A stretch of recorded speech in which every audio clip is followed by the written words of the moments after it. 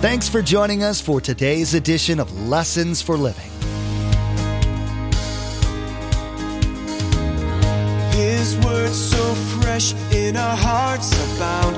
His word made flesh in the here and now. A new life is beginning. Lord, let us hear your lessons for living.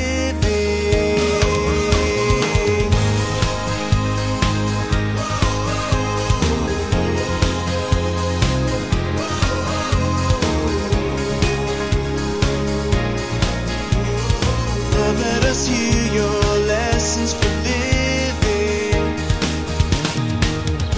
We're always at war. John 10:10, the thief comes only, Satan, to steal, kill, and destroy.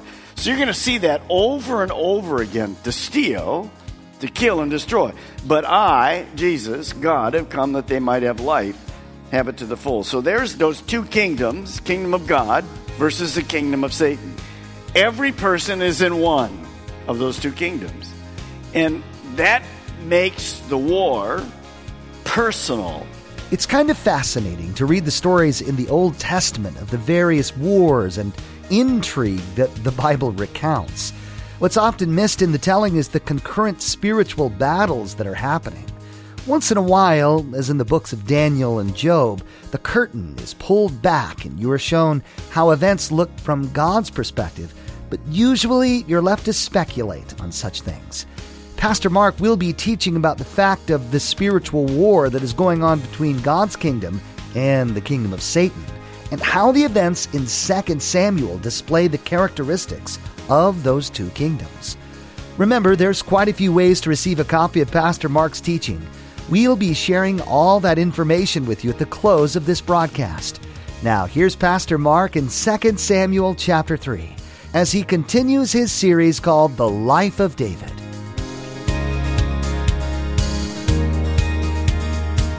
Let us hear your lessons for living. Turn in your Bibles to 2 Samuel chapter 3. We're doing a study on the life of David, which in many ways, there's a lot of great things. He's kind of like the life of the Lord. There's some things that are obviously very different. We've seen those recently.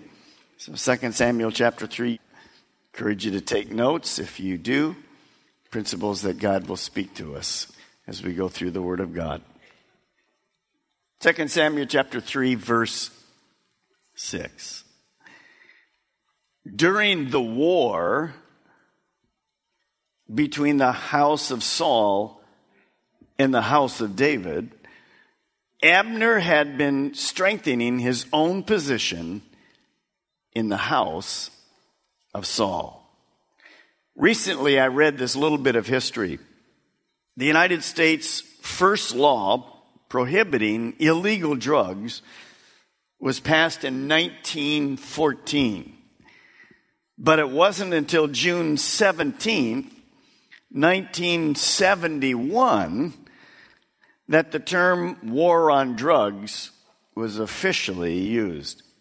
It took almost 60 years to realize that our nation, in fact, was fighting a war against the proliferation of substances deemed harmful, obviously, and therefore illegal. Sometimes, as we go through the scripture, notice in that verse number 6, the second and third words in are during the war. It's obvious war was a part of the Old Testament. Much more physical in the Old Testament with the nation of Israel, the Philistines, all the Amalekites and West Melbourneites and all those people you remember we've been talking about. It was much more that way physically in the Old Testament. As we move to the New Testament, it's still war, but there's a change. It's a little more, obviously, in the churches, in the spiritual realm. We'll see lots more in the life of David as we go through the chapters. And one of the things we have to stop and remember is this, that Satan is trying to keep David from being king over all of Israel. Just like Satan was trying to keep Jesus from being born and then going to the cross. The actual war is far greater, and as we see the Old Testament, the war in the Old Testament and the war in the New Testament, Old Testament more physical, certainly spiritual. New Testament, some physical. Certain parts of the world tonight, definitely physical, but more spiritual. But it all began in the Garden of Eden. I don't need you to turn there. You remember this. And I will cause hostility between you and the woman, and between your offspring and her offspring. He will strike your head, and you will strike his heel. So what is the war tonight? It'd be nice now that Osama bin Laden is killed. We see in the paper like, well, let's bring the troops home. We're going to be back at peace again. How many know we're never going to be at peace again? It's just not going to happen. But see, that's a no-brainer. Yeah, I know that, Pastor Mark might even say that. That's stupid.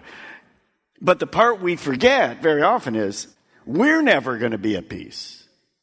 We're always at war. So, well, Pastor Mark, it's been a tough week. Do I have to hear about this, really? Yeah, you do. Because it's in our scripture.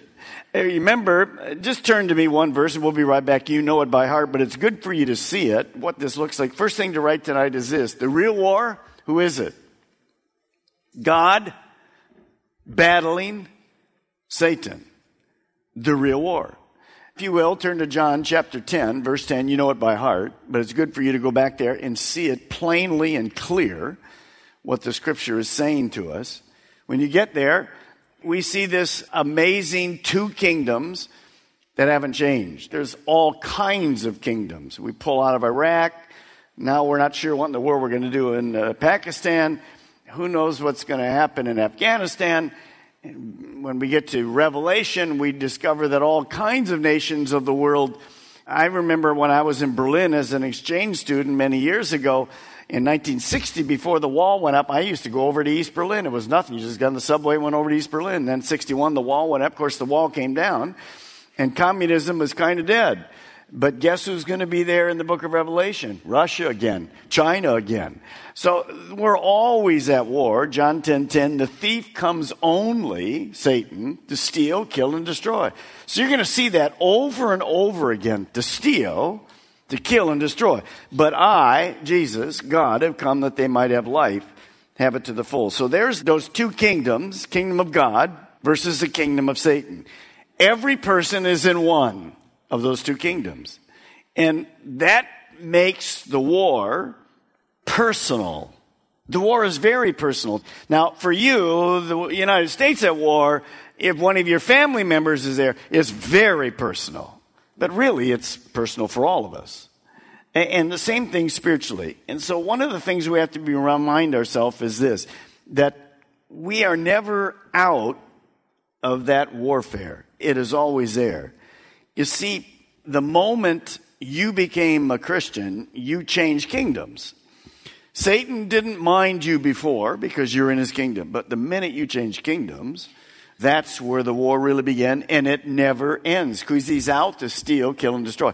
And that's why the new believers, we really have to pray for the new believers. We really have to be encouraging them. That's why the 101 and the 201 and all the way up to the 701. We have a 701 getting ready to start. I have more to say about that probably this weekend. But that's why you're here tonight. By the way, thank you. You're here. We're studying the Word of God. Man does not live by bread alone, but by every word that comes from God. Now, you remember Mark chapter 4. This is extra credit. Mark chapter 4, when you go there, you see that seed thrown along the wayside. There's 4 different kind of conversions, but really probably only one of them took. 3 of the 4 didn't really take. Why is that? The thief has come to steal, kill, and destroy. In fact, one of those areas, I haven't read it for a while, but one of those areas, the enemy comes and takes away the word that was sown. He's come to steal it. So as you're here tonight, don't turn off, because the enemies will try to distract you with all kinds of other things as we're going through this. Now, unlike Iraq and Afghanistan, most of our war here is spiritual that's taking place. The real battle is spiritual. And because of that, it's invisible. It's not normally felt by our natural senses, taste, sight, smell. It's spiritual. So I want you to write this down, and then I'm going to talk about a couple things.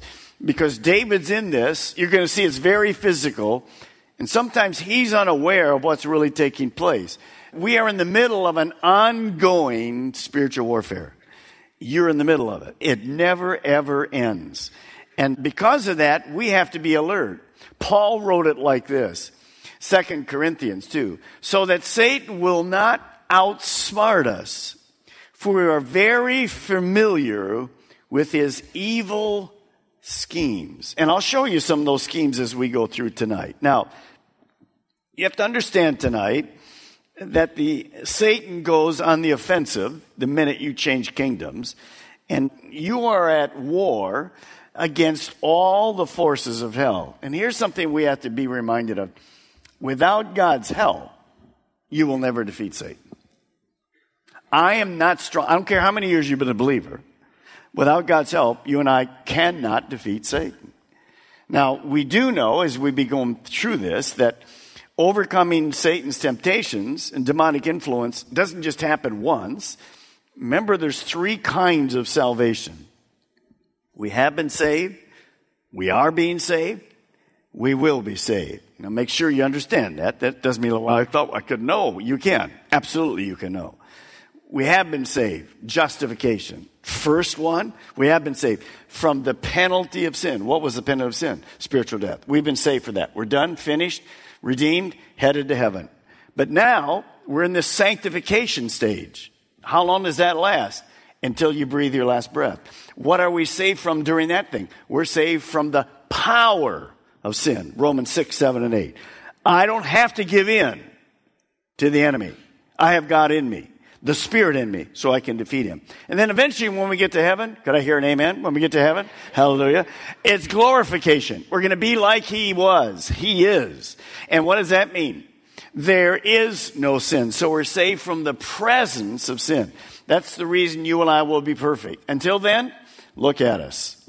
We're at war. You're at war. And we have to understand through all of that. Now, so the ruler of the air, Satan, is there, and he knows how to defeat us. What does he defeat us with? Good reminder for you tonight. You said, Pastor Mike, I've heard all this stuff. Yeah. Are you living it? Do you understand it? Satan comes against us. There's 3 enemies against us. The world, that's the world system. Everything in the world system is to take you away from God. The world, our flesh, that's the old you and me. It's still there. That's the battle inward. And the last one is Satan himself. So we battle against the world system. Romans chapter 12, don't let the world squeeze you into its mold so you begin to think just like the world. No, be renewed in your thinking. And then, of course, the old flesh, I can say no to this. Fruit of the Spirit versus the flesh. And then last, Satan. Now, Satan's a difficult one because sometimes we get discouraged. But I was reading the other day and I heard somebody say it. I liked it a lot. When Satan fell, he took 1/3 of the angels with him. So this is a good thing for you just to put in mind. Number 1, Satan is not the equal of God. God always wins. That was definitely a place for an amen. Because if he doesn't, we might as well just go home. God always wins. In the end, he'll get his way. He'll absolutely always get his way. But in the meantime, think of it. You said, Pastor Mark, there's demons everywhere. Yeah, look at this. There's 2 angels for every demon. How about those odds? I'll take that to the bank tonight. 2 angels for every demon. So you don't have to be discouraged tonight, but you have to be smart.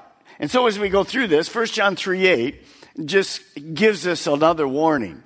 But when people keep on sinning, it shows that they belong to the devil. In other words, if people say, I got saved, but there's no change in the lifestyle, never really happened. That's in that Mark chapter 4, that Satan just came and took it away. It shows that they belong to the devil who has been sinning since the beginning. But the Son of God came to destroy the works of the devil. So on the cross, ultimately, Jesus defeated sin, hell, and the grave. And so we win the war. But let's go back to our passage and see how Satan steals, kills, and destroys. Not so much for us physically, but definitely spiritually. Now back to chapter 3, verse 7. Now Saul had a concubine named Rizpah, daughter of Aiah. And Ishbosheth said to Abner, "Why did you sleep with my father's concubines?" Now, in the East, back in those days, in the ungodly kings, the wives and concubines of the king were really passed on to the successor. It was a normal thing, and this is why you begin to see the thing that I just mentioned to you about the world system. It was a normal thing in pagan worlds to have lots of wives and to have lots of concubines. That made you powerful. Of course, sometimes you took many wives from other kingdoms, the king's daughter over here and the king's over here. Solomon fell into that, you remember. And so you're trying to build your kingdom up and the world's squeezing you in. How many wives did Osama bin Laden have? Who knows? We know more than one, don't we? Many. So as you see this, in those days, when the king changed, he died, the harem, the wives and the concubines went with the successor. So this concubine should have been whose? Ishbosheth. Shouldn't have been anybody's, really, but Saul was sinning. So what happens? Abner, who's the head of the army, he comes in, commits sexual sin, and what does that signify? That he's making a move to be in control of the northern tribes. Remember, David only has the south tribe, Judah. Abner, supposed to be the guy that's, well, he's the power behind everything. He's put Ishbosheth in, which he doesn't have the ability. And so, but there's a confrontation here. Why did you sleep with my father's concubine? So, Abner, verse 8, was very angry because of what Ishbosheth said. And he answered, "Am I a dog's head on Judah's side? This very day I am loyal to the house of your father Saul and to his family and friends. I haven't handed you over to David. Yet now you accuse me of an offense involving this woman. May God deal with Abner, be it ever so severely, if I do not do for David what the Lord promised him on oath, and transfer the kingdom from the house of Saul, and establish David's throne over Israel and Judah from Dan to Beersheba, north to south." Ishbosheth did not dare to say another word to Abner because he was afraid of him. So here we begin to see the real power. We begin to see what's really happening. Israel's weakness is apparent. In the north, Ishbosheth, Saul's son, he has no power. He has no ability. He's definitely not the right kind of a leader. Abner had his clear designs on what was going to happen. When they begin fighting, all of a sudden, Abner shows his real strength. He gets angry, decides he's going to go, "Forget you, I'll show you power. I'm going to bring the whole kingdom to David. Watch me." Again, a prideful thing. Verse 12. Then Abner sent messengers on his behalf to say to David, "Whose land is it? Make an agreement with me, and I will help you bring all Israel over to you." And I will help you bring all Israel over to you. Let's stop and think about that for a moment. Does God need any help? Abner doesn't get it. By the way, David isn't trying to bring the kingdom over. He's waiting on God. David did a lot of things wrong. That was the right way. He wasn't trying to make it happen, but somebody else is trying to make it happen. God didn't need any of this, but you'll see how he works it out. Verse 13, "Good," said David, "I will make an agreement with you." Sounds pretty good with me. The war's stopped. There's no more killing. That's a good thing. The civil war. Well, good. If you're willing for me to do what God's already called me to do, I'll take it. But I demand one thing of you. Do not come into my presence unless you bring Michal, daughter of Saul, when you come to see me. Now, then David sent messengers to Ishbosheth, son of Saul, demanding, "Give me my wife, Michal, whom I betrothed to myself for the price of 100 Philistine foreskins." So Ishbosheth gave orders and had her taken away from her husband, Paltiel, son of Laish. Her husband, however, went with her, weeping behind her all the way to Bahurim. Then Abner said to him, "Go back home." So he went back home. That's like "as the world turns" or something there is what that's kind of like. whatever. God help us. Channel 6 forever. You can read in 4 weeks later, nothing changes. It's still going on. Now, when you look at David, let's just talk about this for a moment. Abner, true to that threat, notifies David, hey, I'd like to bring the two kingdoms together. David says, okay, on one condition. You got to bring my wife, Saul's daughter, back to me. Now remember, she was David's first wife. That was kind of a thing Saul did. And when David began running from Saul, because Saul was trying to kill him, all of a sudden, Saul took Michal away from David when he was gone and gave her to another man to be married. So why did David put this part of the bargain deal in? Here he's breaking up another marriage. Let me ask you a question. Did David really need another wife? Many people look at this and think that David did it for a bad reason. We can't judge, I don't know. Maybe David did it for political reasons, because his wife would have been Saul's daughter. So people are thinking, well, what do you have right? Do you have that? No, I married the daughter, and it's okay. There's nobody else to take it over, and here I am. So verse 17, Abner conferred with the elders of Israel and said, for some time you have wanted to make David your king. Now do it. For the Lord promised David, by my servant David, I will rescue my people Israel from the hand of the Philistines and from the hand of all their enemies. And Abner also spoke to the Benjamites in person. And he went to Hebron to tell David everything that Israel and the whole house of Benjamin wanted to do. Now when Abner, who had 20 men with him, came to David at Hebron, David prepared a feast for him and his men. Then Abner, at this great feast, said to David, let me go at once and assemble all Israel for my lord the king, so that they may make a compact with you, and that you may rule over all that your heart desires. So David sent Abner away, and he went in peace. So you know who the power is there. The power is Abner. His political power was there. He convinces the 11 tribes up north. He says, you know who's supposed to be king? David. So he convinces them, and he comes down, makes a covenant with David, and submits himself to David, and basically submits himself to God. Now the king knew this was right. The people knew that David was to be their king. So now we have peace in the nation.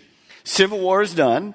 Even though it's done with a funky way, it is peaceful. It is done. And that's what God wanted. So the nations are no longer going to be, you'll see, civil war. So God's will was done there. Now look at verse 22. Just then David's men and Joab returned. Remember, Joab is the army general for David. Just then David's men and Joab returned from a raid, the Philistines, the enemies, and brought with them a great deal of plunder. But Abner was no longer with David in Hebron, because David had sent him away, and he had gone, notice this, in peace.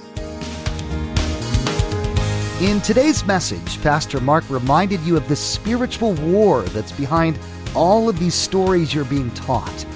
It's important to consider when you're tempted to misbehave, as Abner did in becoming Ishbosheth's puppet master, who the actions ultimately serve. Do they serve God, or do they serve his enemy? Make your choices wisely.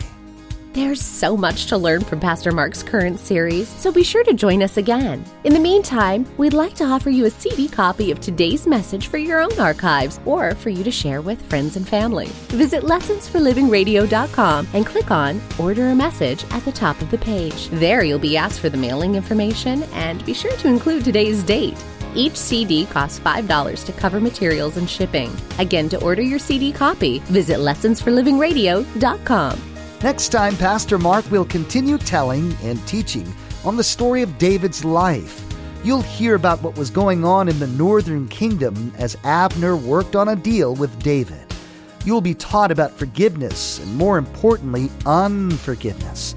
You will hear about the danger of allowing unforgiveness to fester in your life, and hear what can result from that corrosive poison. Well, we've run out of time today, but we do encourage you to tune in next time, as Pastor Mark will continue teaching through this series called The Life of David. That's next time on Lessons for Living.